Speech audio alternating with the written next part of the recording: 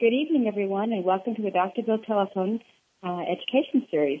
Dr. Bill Takeshita is the Director of Children's Programs for the Center for the Partially Sighted here in Los Angeles, as well as Consulting Director of Low Vision Training for Braille Institute. The Dr. Bill Telephone Series is an educational program focusing on pediatric eye conditions for parents, teachers, and other professionals working with young children with visual impairment.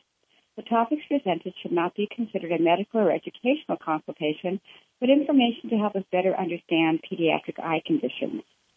Tonight's topic is head tilts, head turns, and toe walking. Are these indicators of a vision problem? And we are very honored to have Nancy Dilger as our special guest.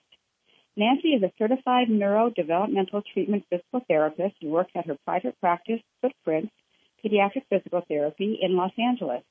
She graduated from Florida International University in Miami and went on to earn her master's degree in developmental disabilities from New York University. The following year, she completed additional studies in motor control and motor learning at Columbia University.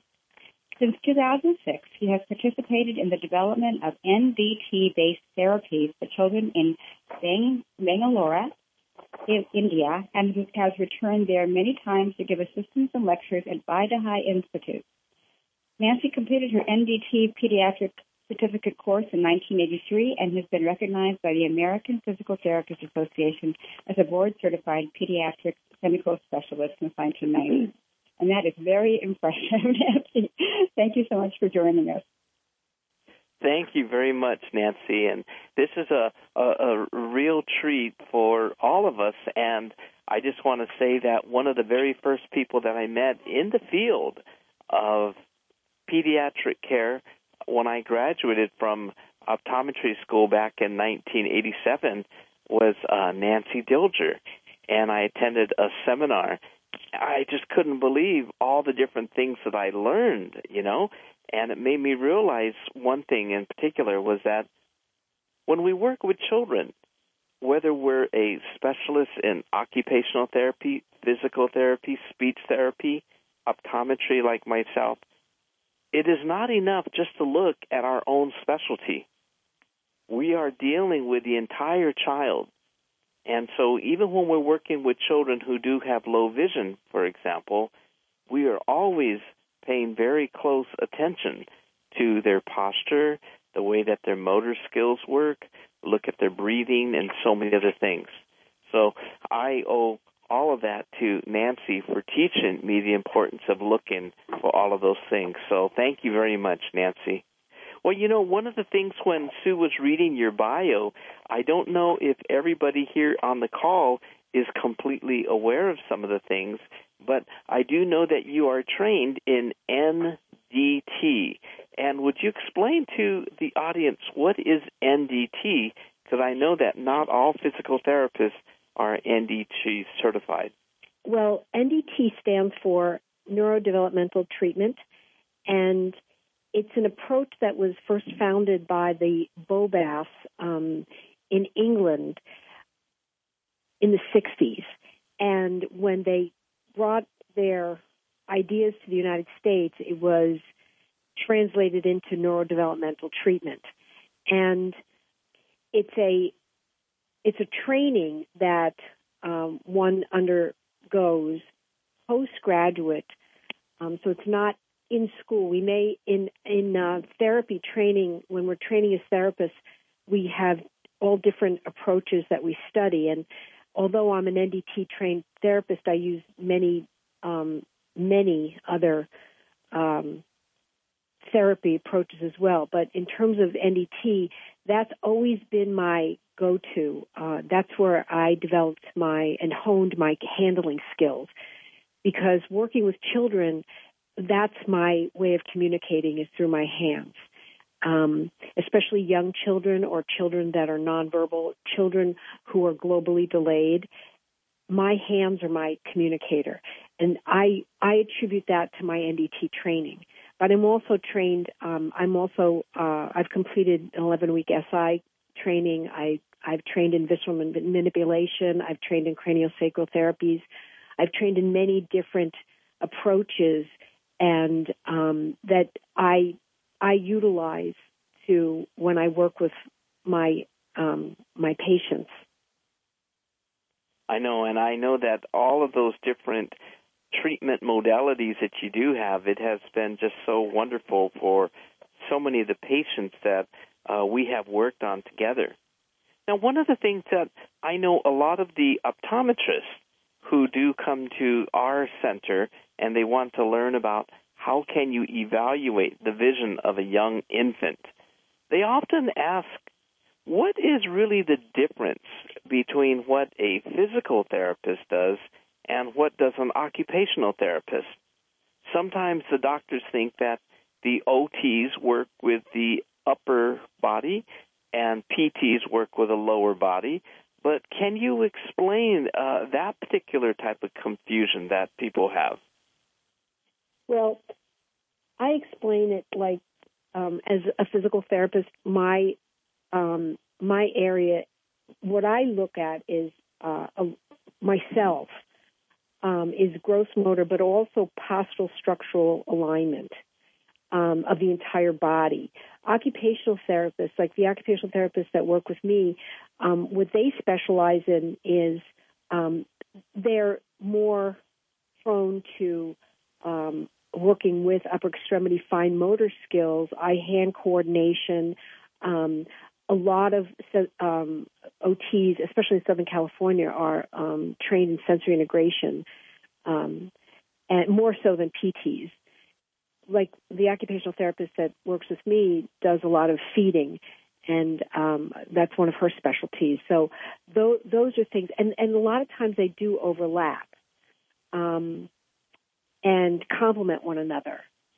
But there obviously is very, very defined differences. I mean, in terms of my practice, I also do, and I have an entire specialty in orthotics. I do all my own orthotic interventions, and I do upper extremity casting and splinting and things like that as well. So, I mean, there is some overlapping, and I was actually trained by a very, very well-known occupational therapist, Audrey Yasukawa, who trained me in upper extremity casting and splinting. So, so there is a lot of overlap, Dr. Bill, especially in pediatrics, and I think, but when it comes to things like the gross motor and gait training, that's really definitely a more in the physical therapy realm.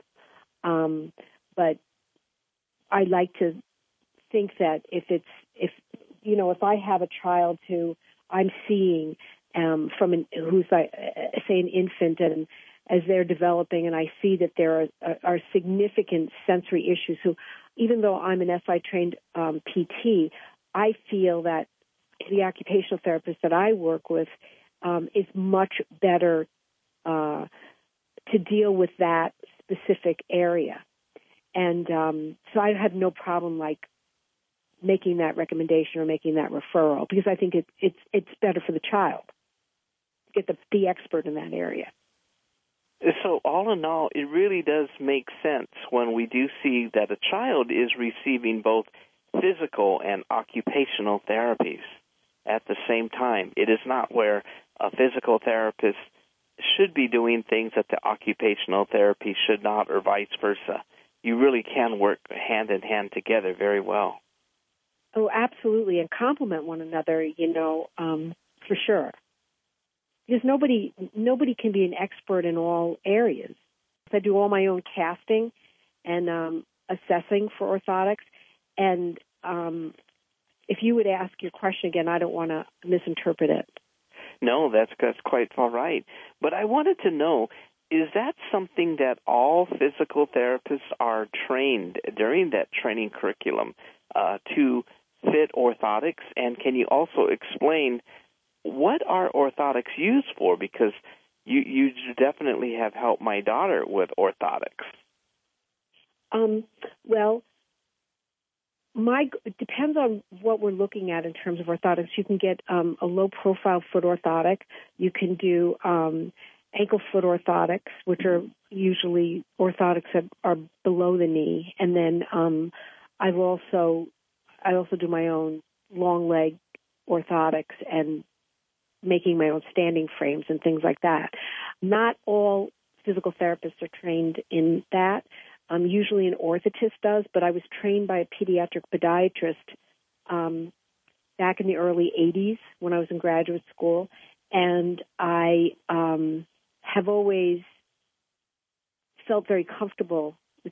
I consider it my artistic side to do my own orthotics, and it's been, I've been very fortunate because it's been very well received by the healthcare community in terms of, physicians and parents recognizing my this area of strength. So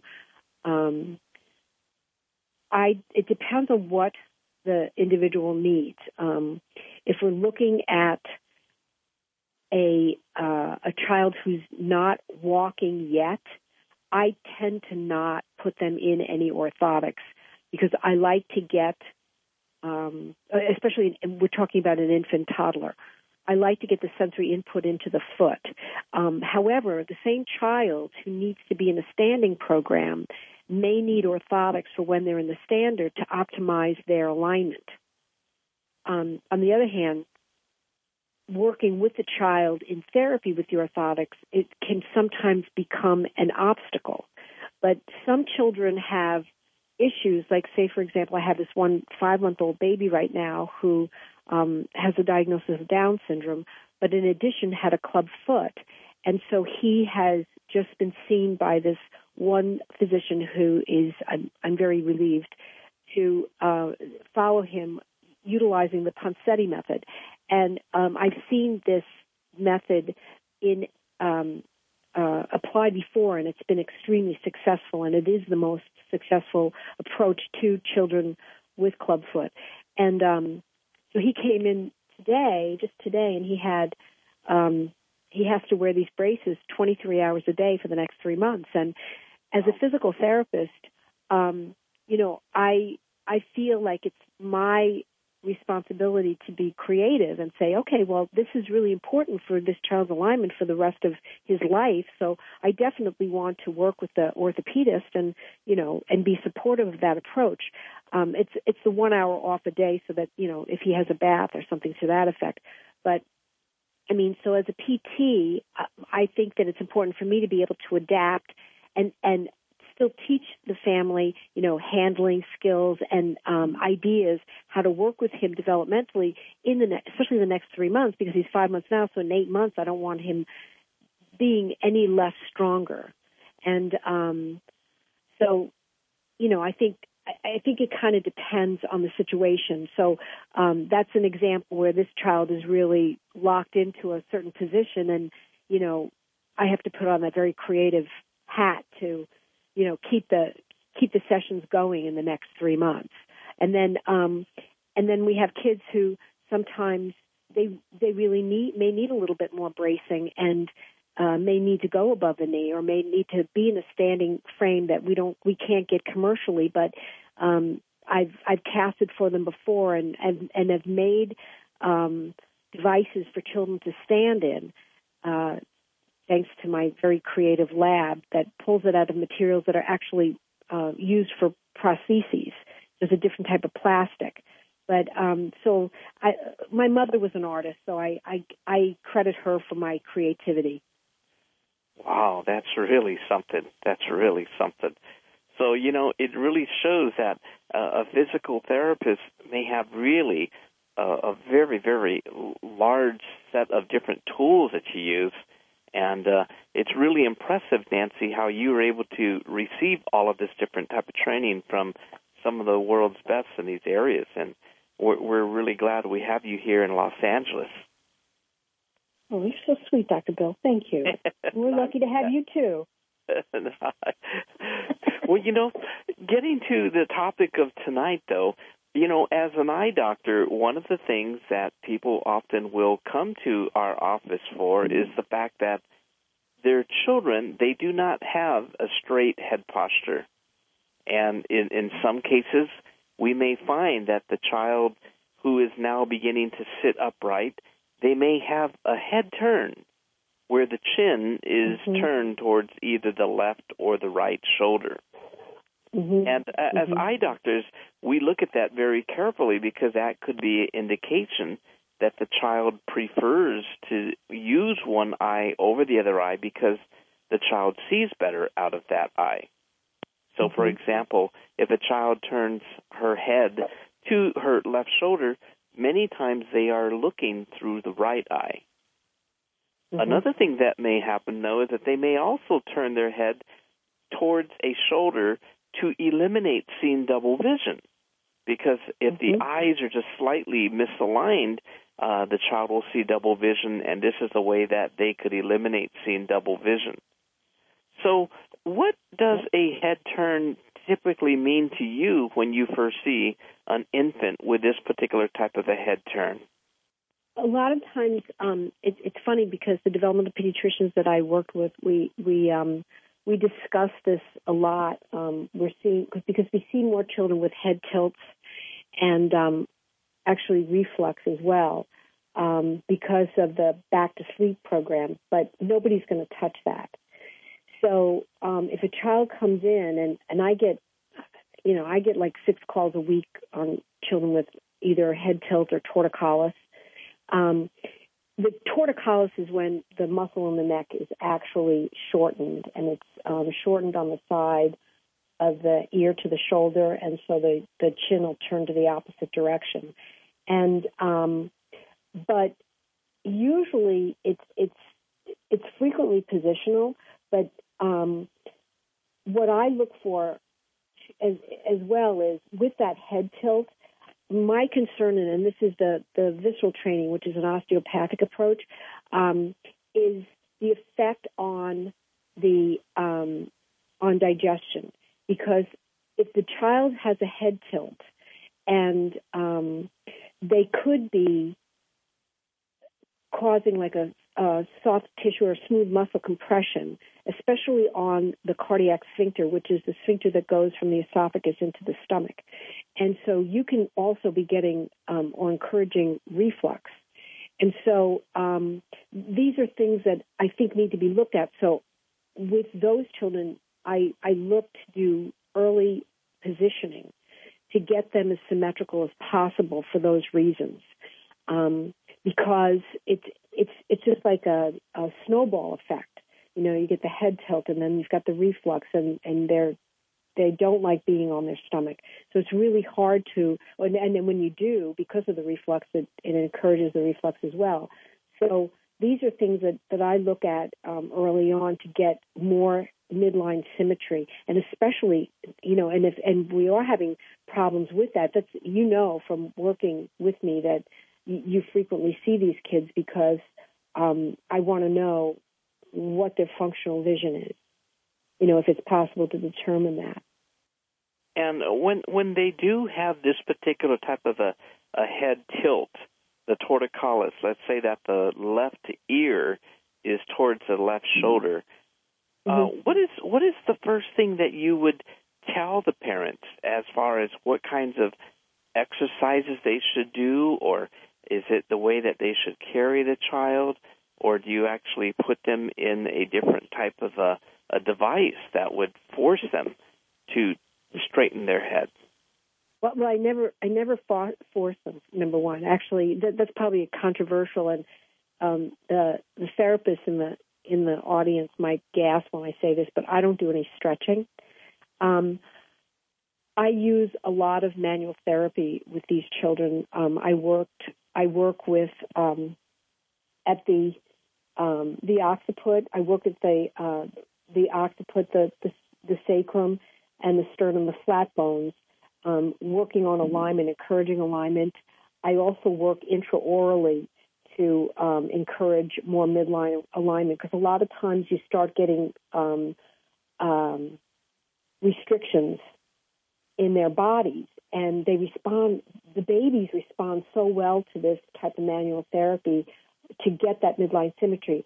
And then what I teach the family to do, obviously, is to position the baby so the babies to discourage that type of a tilt. Now, sometimes there may be a congenital shortening of the muscle, and that's something that we might look at in terms of there may be collars that would be used, but that's so rare. I rarely see that. I find that when I I position them even in their car seat or their infant seats, that I can get them to reorganize to the midline quite successfully. And then when I teach the family, how to work with the babies, encouraging them into the prone position, encouraging sideline, so that we start getting the babies head riding on their body and the body riding on their head, so that we can encourage, again, more mobility, more activity, and of course, more postural symmetry. Now, Nancy, you had mentioned that a lot of times you're doing different types of oral, is it manipulation? What is that you touch, or what do you push or try to apply pressure to? We can do. Well, it's funny because you can affect the sphenoid bone, which is the keystone, just like it's really like from head to toe, but the talus is the keystone of the foot, but the sphenoid bone is the keystone of the cranium, and that bone can articulate with every bone in the skull, and also through the occiput down into the vertebrae. So by using maxillary skills, skills that I address the maxillary alignment and then and the sphenoid bone, it actually works really nicely. I did this with Janie too. Wow, she was a baby, but yeah. Wow, that's really, so really, yeah. I know it that works really nicely. When I was seeing osteopath, and this is when I was first starting to lose my sight and go blind. All of this treatment that he wanted to do, it was all in the mouth, and he was pushing up on the maxillary area in certain parts of the sphenoid and such. So it's something we don't think about. It's very, very powerful. And the reason I say this is very important for us as optometrists and the ophthalmologists to understand this is that the sphenoid bones are the bones that create the orbit, the eye socket. So the eyeball is positioned inside this eye socket where the sphenoid bone is. And so when you do make those types of manipulations, it can alter the posture of where the eyes are pointing. It's amazing. Right. Yeah. See, and that's and before I was training with the osteopath. In my NDT training years ago, we also I was trained in feeding, so I'll do a lot of intraoral stuff a lot of times with my babies and my younger children with developmental issues. So it all kind of complements one another, Yeah, I think that's just really, really amazing.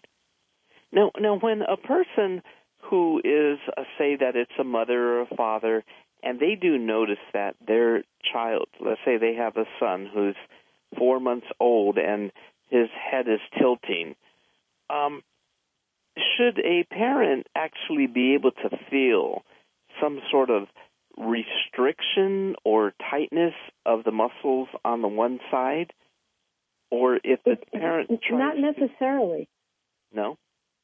No, not necessarily, because, like I said, a lot of times there really isn't a tightening in the muscle. It's that's, in my experience, has been pretty rare. Where you actually get a shortening of the muscle, the neck muscle itself. At 4 months, if the child, because they've been to the pediatrician a few times by then, and you would hope that would be picked up. That the child's not moving their head, or they don't have that range, or they're stuck in one position. But at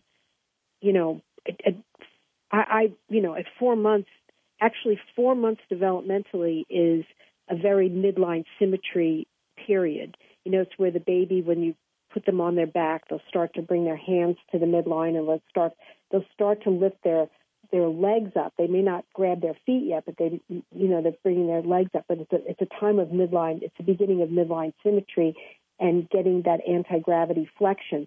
So that if the baby's head is turned to one side, that's like a huge red flag.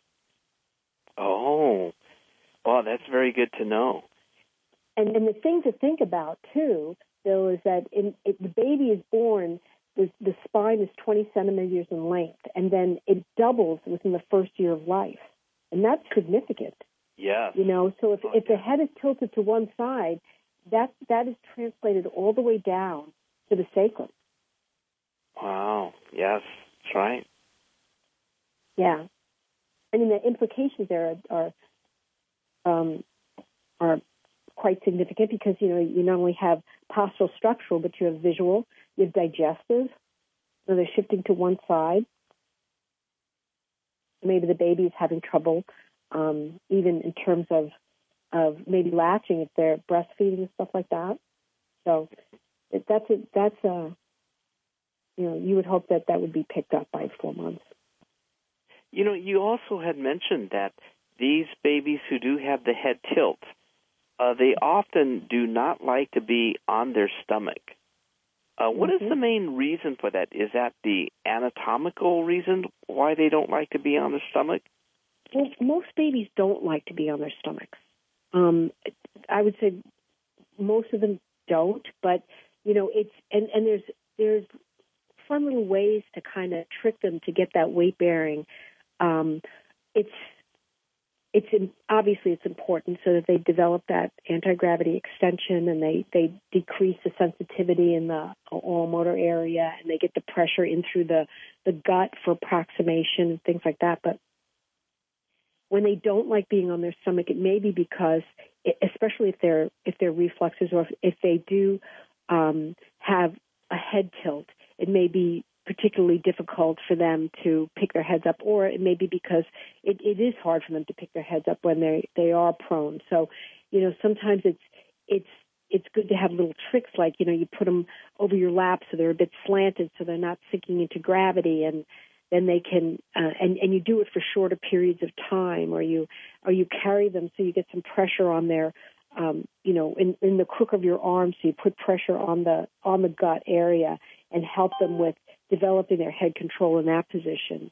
But that's what makes it a little harder or more challenging too, is the back to sleep, because the babies are always put on their back and not so much on their stomach. And then, when the parent goes to put them on their stomach, it's too much work and they may be crying, and, and new parents especially, don't know how to handle that. And so it's little tricks like that you may suggest that make it a little bit more acceptable, to the baby and then obviously to the parent. It's very funny you asked me this because my neighbors just have a newborn and it's their first one, and it's just I'm like, it's different. It's different as a clinician, but it's different as a parent. Yeah. So. Yeah, we all laugh. Been there, done that. Oh, gosh. Well, what about the situation when a child is not tilting the head? In other words, the ear is not resting towards the shoulder, but they keep their head straight, but they simply turn it. Does that have some specific indications to you when you see that a young infant is just turning the head that way? Or is that more of a visual behavior?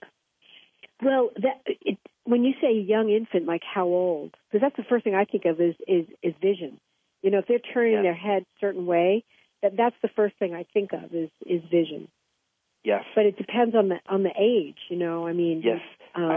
That would be your area, Dr. Bill. I'd be calling you and saying, okay, I have this, should I be concerned? Yes. Well, we are very concerned when we see that frequent type of head turn, especially, if the child is going to be below 6 months of age. And it does usually suggest that maybe the child sees much better with one eye or the eyes are misaligned. But right. Are there other physical types of findings that a physical therapist would be very, very concerned to look for when you see that head turn for a young child like that? I'm not sure I understand. That's the first thing I think of is the vision. Yes. Except that if you're describing something, I don't want to misunderstand, but if you're describing something where say you're working with a child and all of a sudden their head turns, Yes. I've had that happen to me too, and sometimes it's seizures. So, and they can be like absentia seizures, but you get this repetitive motor pattern with it as well.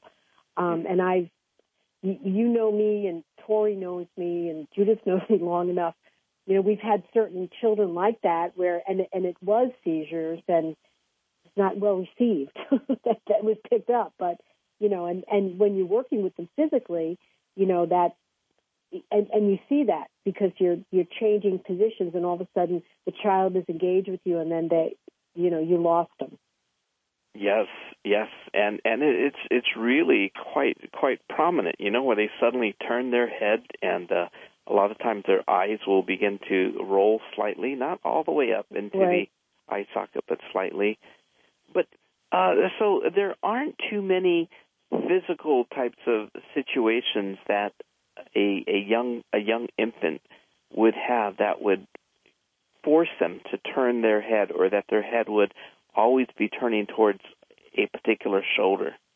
No, but the other thing that it brings up to me is I've had situations where children who are visually impaired, and their hearing is so strong that's something that I've seen too. Is that, and so it's not a seizure. It's a different type of diversion, but it's like because they don't have their vision to rely on, and you see them kind of follow with their head with the noise, and that I don't even hear. Yes. Yes. And until I'm watching the child, and I'm like, oh, and then I realize that's what's going on. I'm busy watching the child and working with them, and then so I've had that experience too. But that's why I would. There's other professionals that have to rule that out. Is it a seizure? Is it just an auditory response? Is it because they don't have the vision to rely on? But that's another little tidbit there. Yes, and for the audience, when we as eye doctors, when we see the child with that type of head turn, again, we first think maybe they see better with one eye versus the other. Number two, maybe the child is seeing double vision, and by turning the head, they're eliminating the double vision.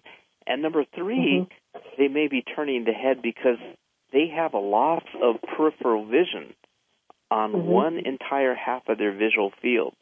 And so they will turn their head towards the blind visual field. So if a child has suffered from a stroke, such as many premature children may have suffered from a brain hemorrhage or other stroke, let's say that the child cannot see on the left side with both eyes. Well, that type of visual field loss is due to a hemorrhage or a lesion to the right side of the brain, and these kids will turn their head to the right, their eyes to the right and their head to the left to compensate. So the head turns really seem to be first more of an indication of something visually. Now, what about those kids, and we do see this, as the kids get older and they're now starting to walk, it looks so cute. You could say, look at this little girl. She's walking on her tiptoes. Does she think she's walking on high heels or what? Tell us what's going on with these toe walkers, Nancy. That's a nice little segue, Bill. What the heck's going on there, Nancy? Yes. Well, it depends on who you ask. Explain that, because, boy, that could be a challenging one for a lot of parents. Yes, it can. Well, my rule of thumb is nowhere in development is toe walking acceptable. Persistent toe walking acceptable, okay? And this is what we're seeing, a lot more toe walkers. And again, I don't know what it is. And from working with me that I have all my kids checked visually, because I want to know if it's is it a depth of field? Is it a depth perception issue. Would they respond to prisms, things like that? But a lot of times what will happen is that, unfortunately, the pediatricians are told by their orthopedic colleagues that, oh, don't worry about it. They grow out of it. And so in 10 years ago, I wrote a publication on toe walking for the American Physical Therapy Association, and I spent a year looking at this. And I compared it. It was toe walking compared to cerebral palsy, but was it really idiopathic? That was the question that I presented. Mm-hmm. And what I found was that the belief in the orthopedic surgeon community was that they believe that the kids would usually come down at the age of 7 because the weight of the gastrocs can't hold them up on their toes. But I had the opportunity, since I was looking at this for so long, that I got to meet family members. I always ask if there's toe walkers in the family, because there tends to be a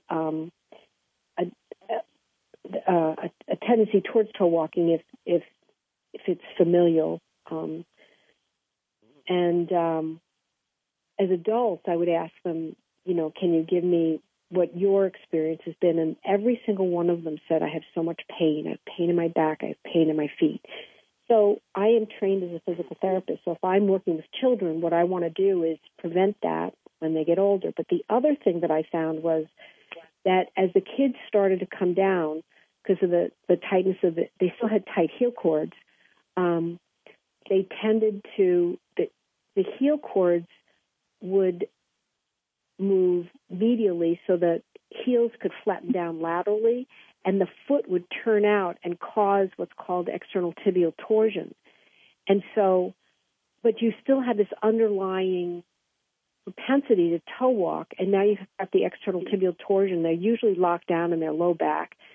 And so I kind of came full circle, because at first I thought, well, let's look at what we can do with an orthotic. And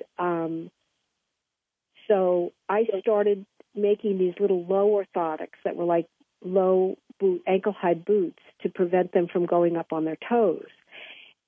Except that although they walked heel-toe, when we took the orthotics off, it didn't change their gait. I got no carryover.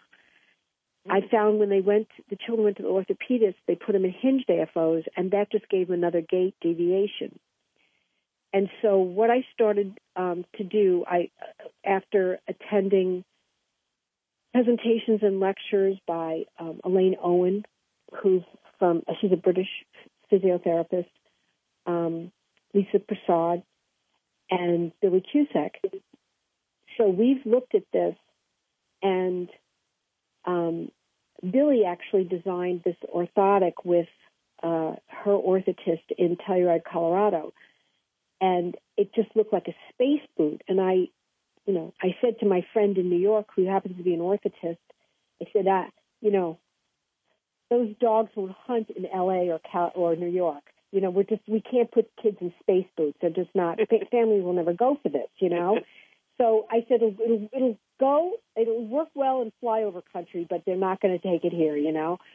So that kind of presented me with a big challenge, like, what do I do? Can I take those concepts and then make my own intervention? So that's where I'm actually at now, and I'm getting the most success I've ever had in converting toe walking gaits into heel-toe gaits, and I don't use bracing. And so you're probably all on the edge of your seats by now and saying, but how does she do this? So I started looking at measurements of the children. I do a full postural structural assessment, and then I take the measurements of the children of their ankles with their knees bent and their knees straight, and I take those measurements. They're called the R1 and R2 of two different muscles, the soleus, the underlying muscle, and the gastroc, which is the muscle that goes from behind the knee to the heel cord. And I'm finding that a lot of times, and by the time I get the kids, it's like PT forensics. So I can get children that anywhere from 2 to to 8 years old that are toe walking. And what I've been doing is I've been taking the finding out if they have a leg length discrepancy, which I can tell you that almost 99% of them do, even though the slightest amount, which is going to throw them off. And then secondly is I look at the data that I collect on the length of the muscles, and I take that, and if they're lacking anything 10 degrees or below, which they usually are, I take a wedge and I put it in a high-top sneaker, and it's been working really well. So it's a very inexpensive intervention that, and I don't see the kids in therapy. Because I say to the family, wow. I can't put my hands on them enough, you know. I can't, and why are you telling them to go back down on their heel? They're not doing this intentionally. So I want to know if their vision is okay. I want to know, like, if there's any postural asymmetries. I want to know what their, I take the data on their range of motion, and then I go from there. And I mean, it's like I say to them, I have had families come in, I say to them, stop at Target and get a pair of Converse high tops on your way. Yeah, and it works. It works. It's crazy. It works. Is that right? Yes. Wow, you know, yes. And that's so much more affordable than having the space boots made.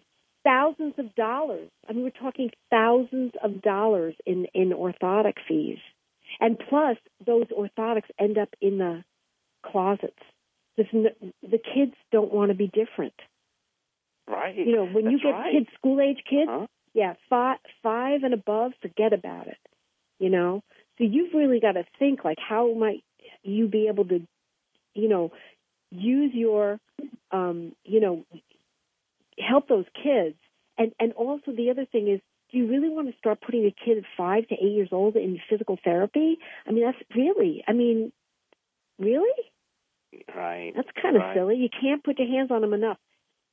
I know a lot of physical therapists don't want to hear that, but you know, it doesn't work. You know, I mean, there's other modalities you can use. You can kinesiotape them, and you know, to help them get that sensation of you know, having a dorsiflex foot and stuff like that. But I mean, so that's what I've been doing, and it seems to be working really well. But those are the things that I have to make sure that are all, you know, all my ducks are in a row. You know, like I need to eliminate any other variables that may be contributing to that gait. And then once I get them down, if I still have that external tibial torsion, if their feet are still turning out, you know, then what I do, as long as I have the range of motion, I give them low-profile foot orthotics with a 4-foot extension that helps to bring their foot into neutral. And it just works amazingly well. Knock wood. If I would. Oh, that's really something. You know, I have a question, though, about the wedge that you put into the high-top Converse. Physically, what is it really doing for that child? Is it helping them to stretch their heel cord, or what is that actually forcing them to do? Or is it more sensation? No, what we're doing is we're bringing the ground reaction force up to the heel, and that will help to release the tightness in those muscles and the soft tissue, so incrementally I can bring it down. So as I see them getting any more range, because I'll see them like every 4 months for a recheck, and I'll go through and collect the data, and then I change the wedges out. So I may start with like 10, 12-degree wedges. Say I've got a child with a leg length discrepancy on top of the fact they're toe walking. So one side's going to be a little bit longer. 2 degrees is 1/8 of an inch. So I'll use that, you know, like, and I do these calculations, and then I start the next time I see them. Okay, am I still at the same? If I'm still at the same, I keep it. If they've got increased range of motion, then I lessen the wedge. I check the leg length discrepancy. So that's the way I do it. And I have one child, I've seen him in 9 months, he's completely flat. It just blew me out of the water. And I mean, I never expected this. I mean, you know, like it was just, yeah. So it was significant.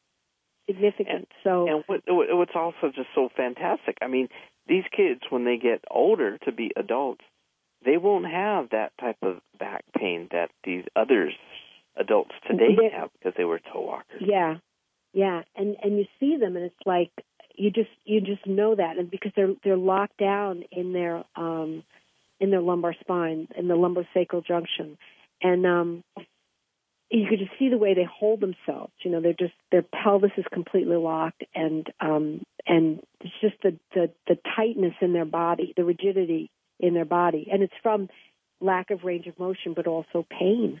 You know. Oh, yeah. Is it still a point where many pediatricians, they often will believe that a child who is toe walking, they'll just outgrow it, or are they understanding the type of work that you're doing, and are they now making those referrals for these young children? Well, the pediatricians locally do. You know, they're actually pretty good about it. Yeah, and then also like word of mouth from parents. You know, like that little website from Webmaster Bill. You know, Bill Russell. People will find me, and it's probably because of that publication that I wrote for the APTA. Because that's out there in the cyberspace. It's floating around out there. So, and if anybody wants it, I'm happy to share it. Yes. I have the PDF file. Yeah. I can send that to you, Bill. What is your email address or your web address? Well, the website, you can get me through the website. It's footprintspediatricphysicaltherapy.com. Footprintspediatricphysicaltherapy.com. Okay, right. Great. And there's a number of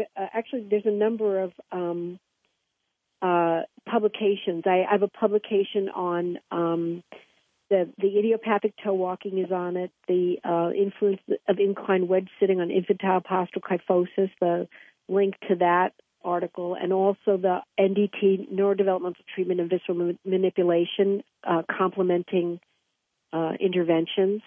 So I have that on there too. Oh, that's great. That is really great. I don't know where you find the time to publish these papers, because that's a lot of work doing that. Gosh, that's so great. OCD. OCD. I don't sleep and I have OCD. That's right. Well, let's go ahead and let's open it up to questions. If any of you have a question, you could unmute your phone by pressing *6, and if you would just introduce yourself and go ahead and ask Nancy a question, we'll go ahead and see how many of these questions that we could take on the call right now. So again, unmute your phone and announce yourself, and we'll take that question. Does anybody have a question? I do. I have a question. This is Amanda. Yeah, go ahead, Amanda. Thank you. Hi, Amanda. Hi, Nancy.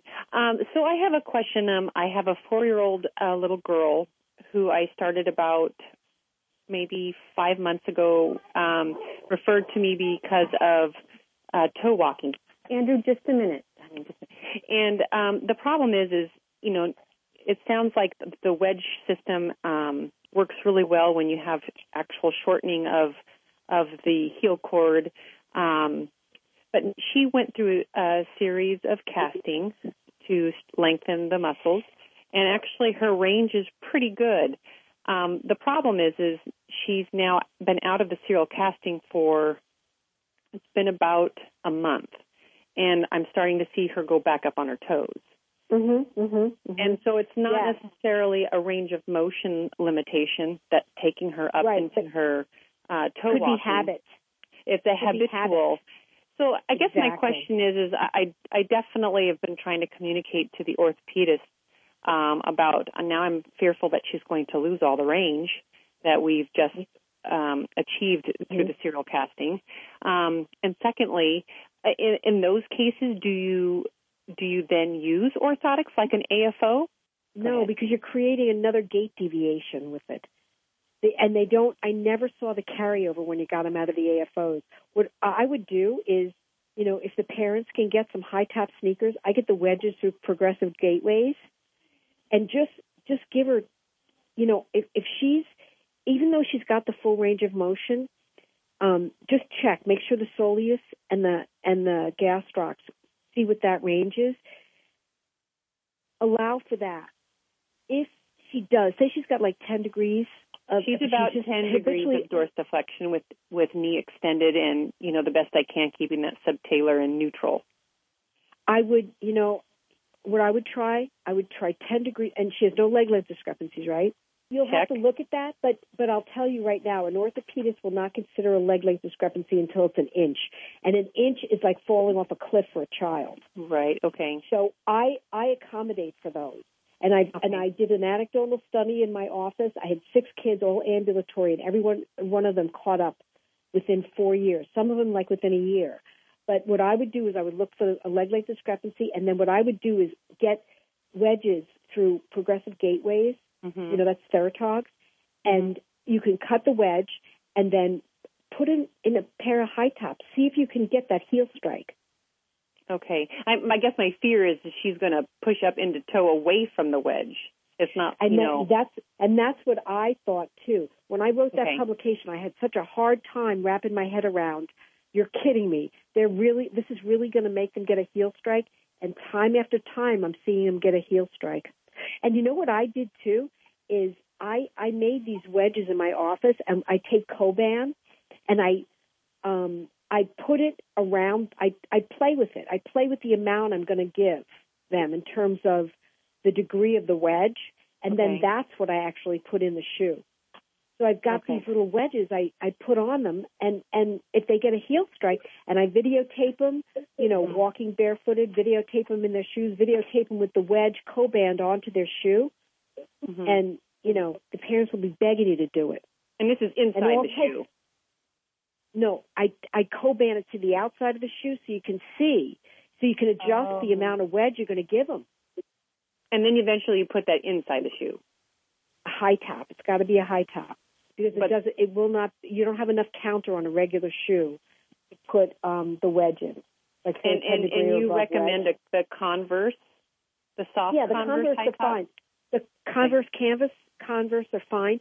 And the other thing is, this is what I found too, you can't use shoes that have a lot of give in the forefoot. You've got to have a stiffer forefoot. And Target just has a slew of stiff, cheap shoes with stiff forefeet. That's what I do. I'm the woman in the aisle flexing the foot on the shoe. Right. That's me. That's me, Amanda. So real quick, let me just review. So you're going to trial the wedge on the outside of the shoe, underneath the shoe. Attach it with the Coban. And then if we're getting a proper heel strike, then you will eventually then you'd put that actually inside the shoe. That's right. And I'll tell you, the serial casting, great, thanks, you got the range, but they still got the habit. And if you put them in a brace, it's just gonna give them that another gait deviation. What if it's like an AFO that has a free dorsiflexion, so it's just blocking the plantar flexion? I know. You're talking about a Tammy too, and I'm telling you right now that, or even if they look like Frankenstein walking. I know exactly what you're talking about. But even a DAFO 3 is, I don't use the DAFO 3 at the height of the DAFO 3. That's the one that I designed to make into an SMO with a solid back. Right. So I use like a number 4, and I ask for a solid back. But it's just, you're going, like I said, she will not have the carryover. Okay. I haven't started anything, I haven't started any processes yet. So, and we've worked with Beverly Cusick in the past. We were so fortunate to have her come to our clinic and just work with us 3 therapists. So you've seen the Brace Masters that they designed? Yeah, in one of her classes. She didn't bring it that day. But I have taken her class where she's brought those shoes that she's made. No, not those. But if you Google Brace Master, you'll see those. I'm writing it down. They're orthotics. They're AFOs, and they have lace-up fronts. If you email me, I'll send you a picture of it. And then they've got incremental wedging on them. And they're just hideous because you can't wear shoes with them. And they say, only 2 hours a day. And I'm like, why? Why? When you can put them in a shoe and they could be in it all day long and they get better faster. Okay. And so, well, right, Bill? I hear you laughing at me. Well, thank you, Nancy. I'm going to try. We have some wedges that we've ordered in the past from the Progressive Gateways. So I'll look at what heights they are, and then look at her. Now, if she has full range, what wedge do I use? I just try all different ones to see which one gives her that heel strike. My suggestion, if she has full range and no leg length discrepancy, I'd start at 10 degrees. 10 degrees, okay. Okay. Yeah. Thank you for your time very much. Thank you. You're very welcome. Thank you, Amanda. I just laugh at this because it is just so wonderful. It is so amazing to see how excited you folks are about your work. I wish that all the therapists and all the doctors had this type of excitement. We would see why your patients are getting better. So thank you so much. And Nancy, I want to thank you for your time and all of this information. This is really excellent. Thank you. And what is the best way that you would like people to get in touch with you? Go ahead and go through the website, and then you can get my email from there. It's just a lot easier. They could just, send an email, and I'll get right back to them. Okay, great. And I just wanted to let everybody know that we will have these podcasts up and available. Thank you to Dick Bird and Ayers LA for recording. It will be up at the BrailleInstitute.org webpage, as well as www.airsla. That's www.airsla.org, and we'll also get that on over to Nancy's website, AIRSLA. airsla.org. Okay, yes. Great. Thanks, Dr. Bill. And Sue, so what do we have next month? Well, next month is the final in this series of the Dr. Bill Telephone Education Series. And typically what we've done is a Ask Dr. Bill situation, but we're also working on maybe another special guest. So I would say to stay tuned, and we'll be sending out announcements very soon. Okay, great. Okay, everybody. Well, thank you very, very much. And Nancy, thank you.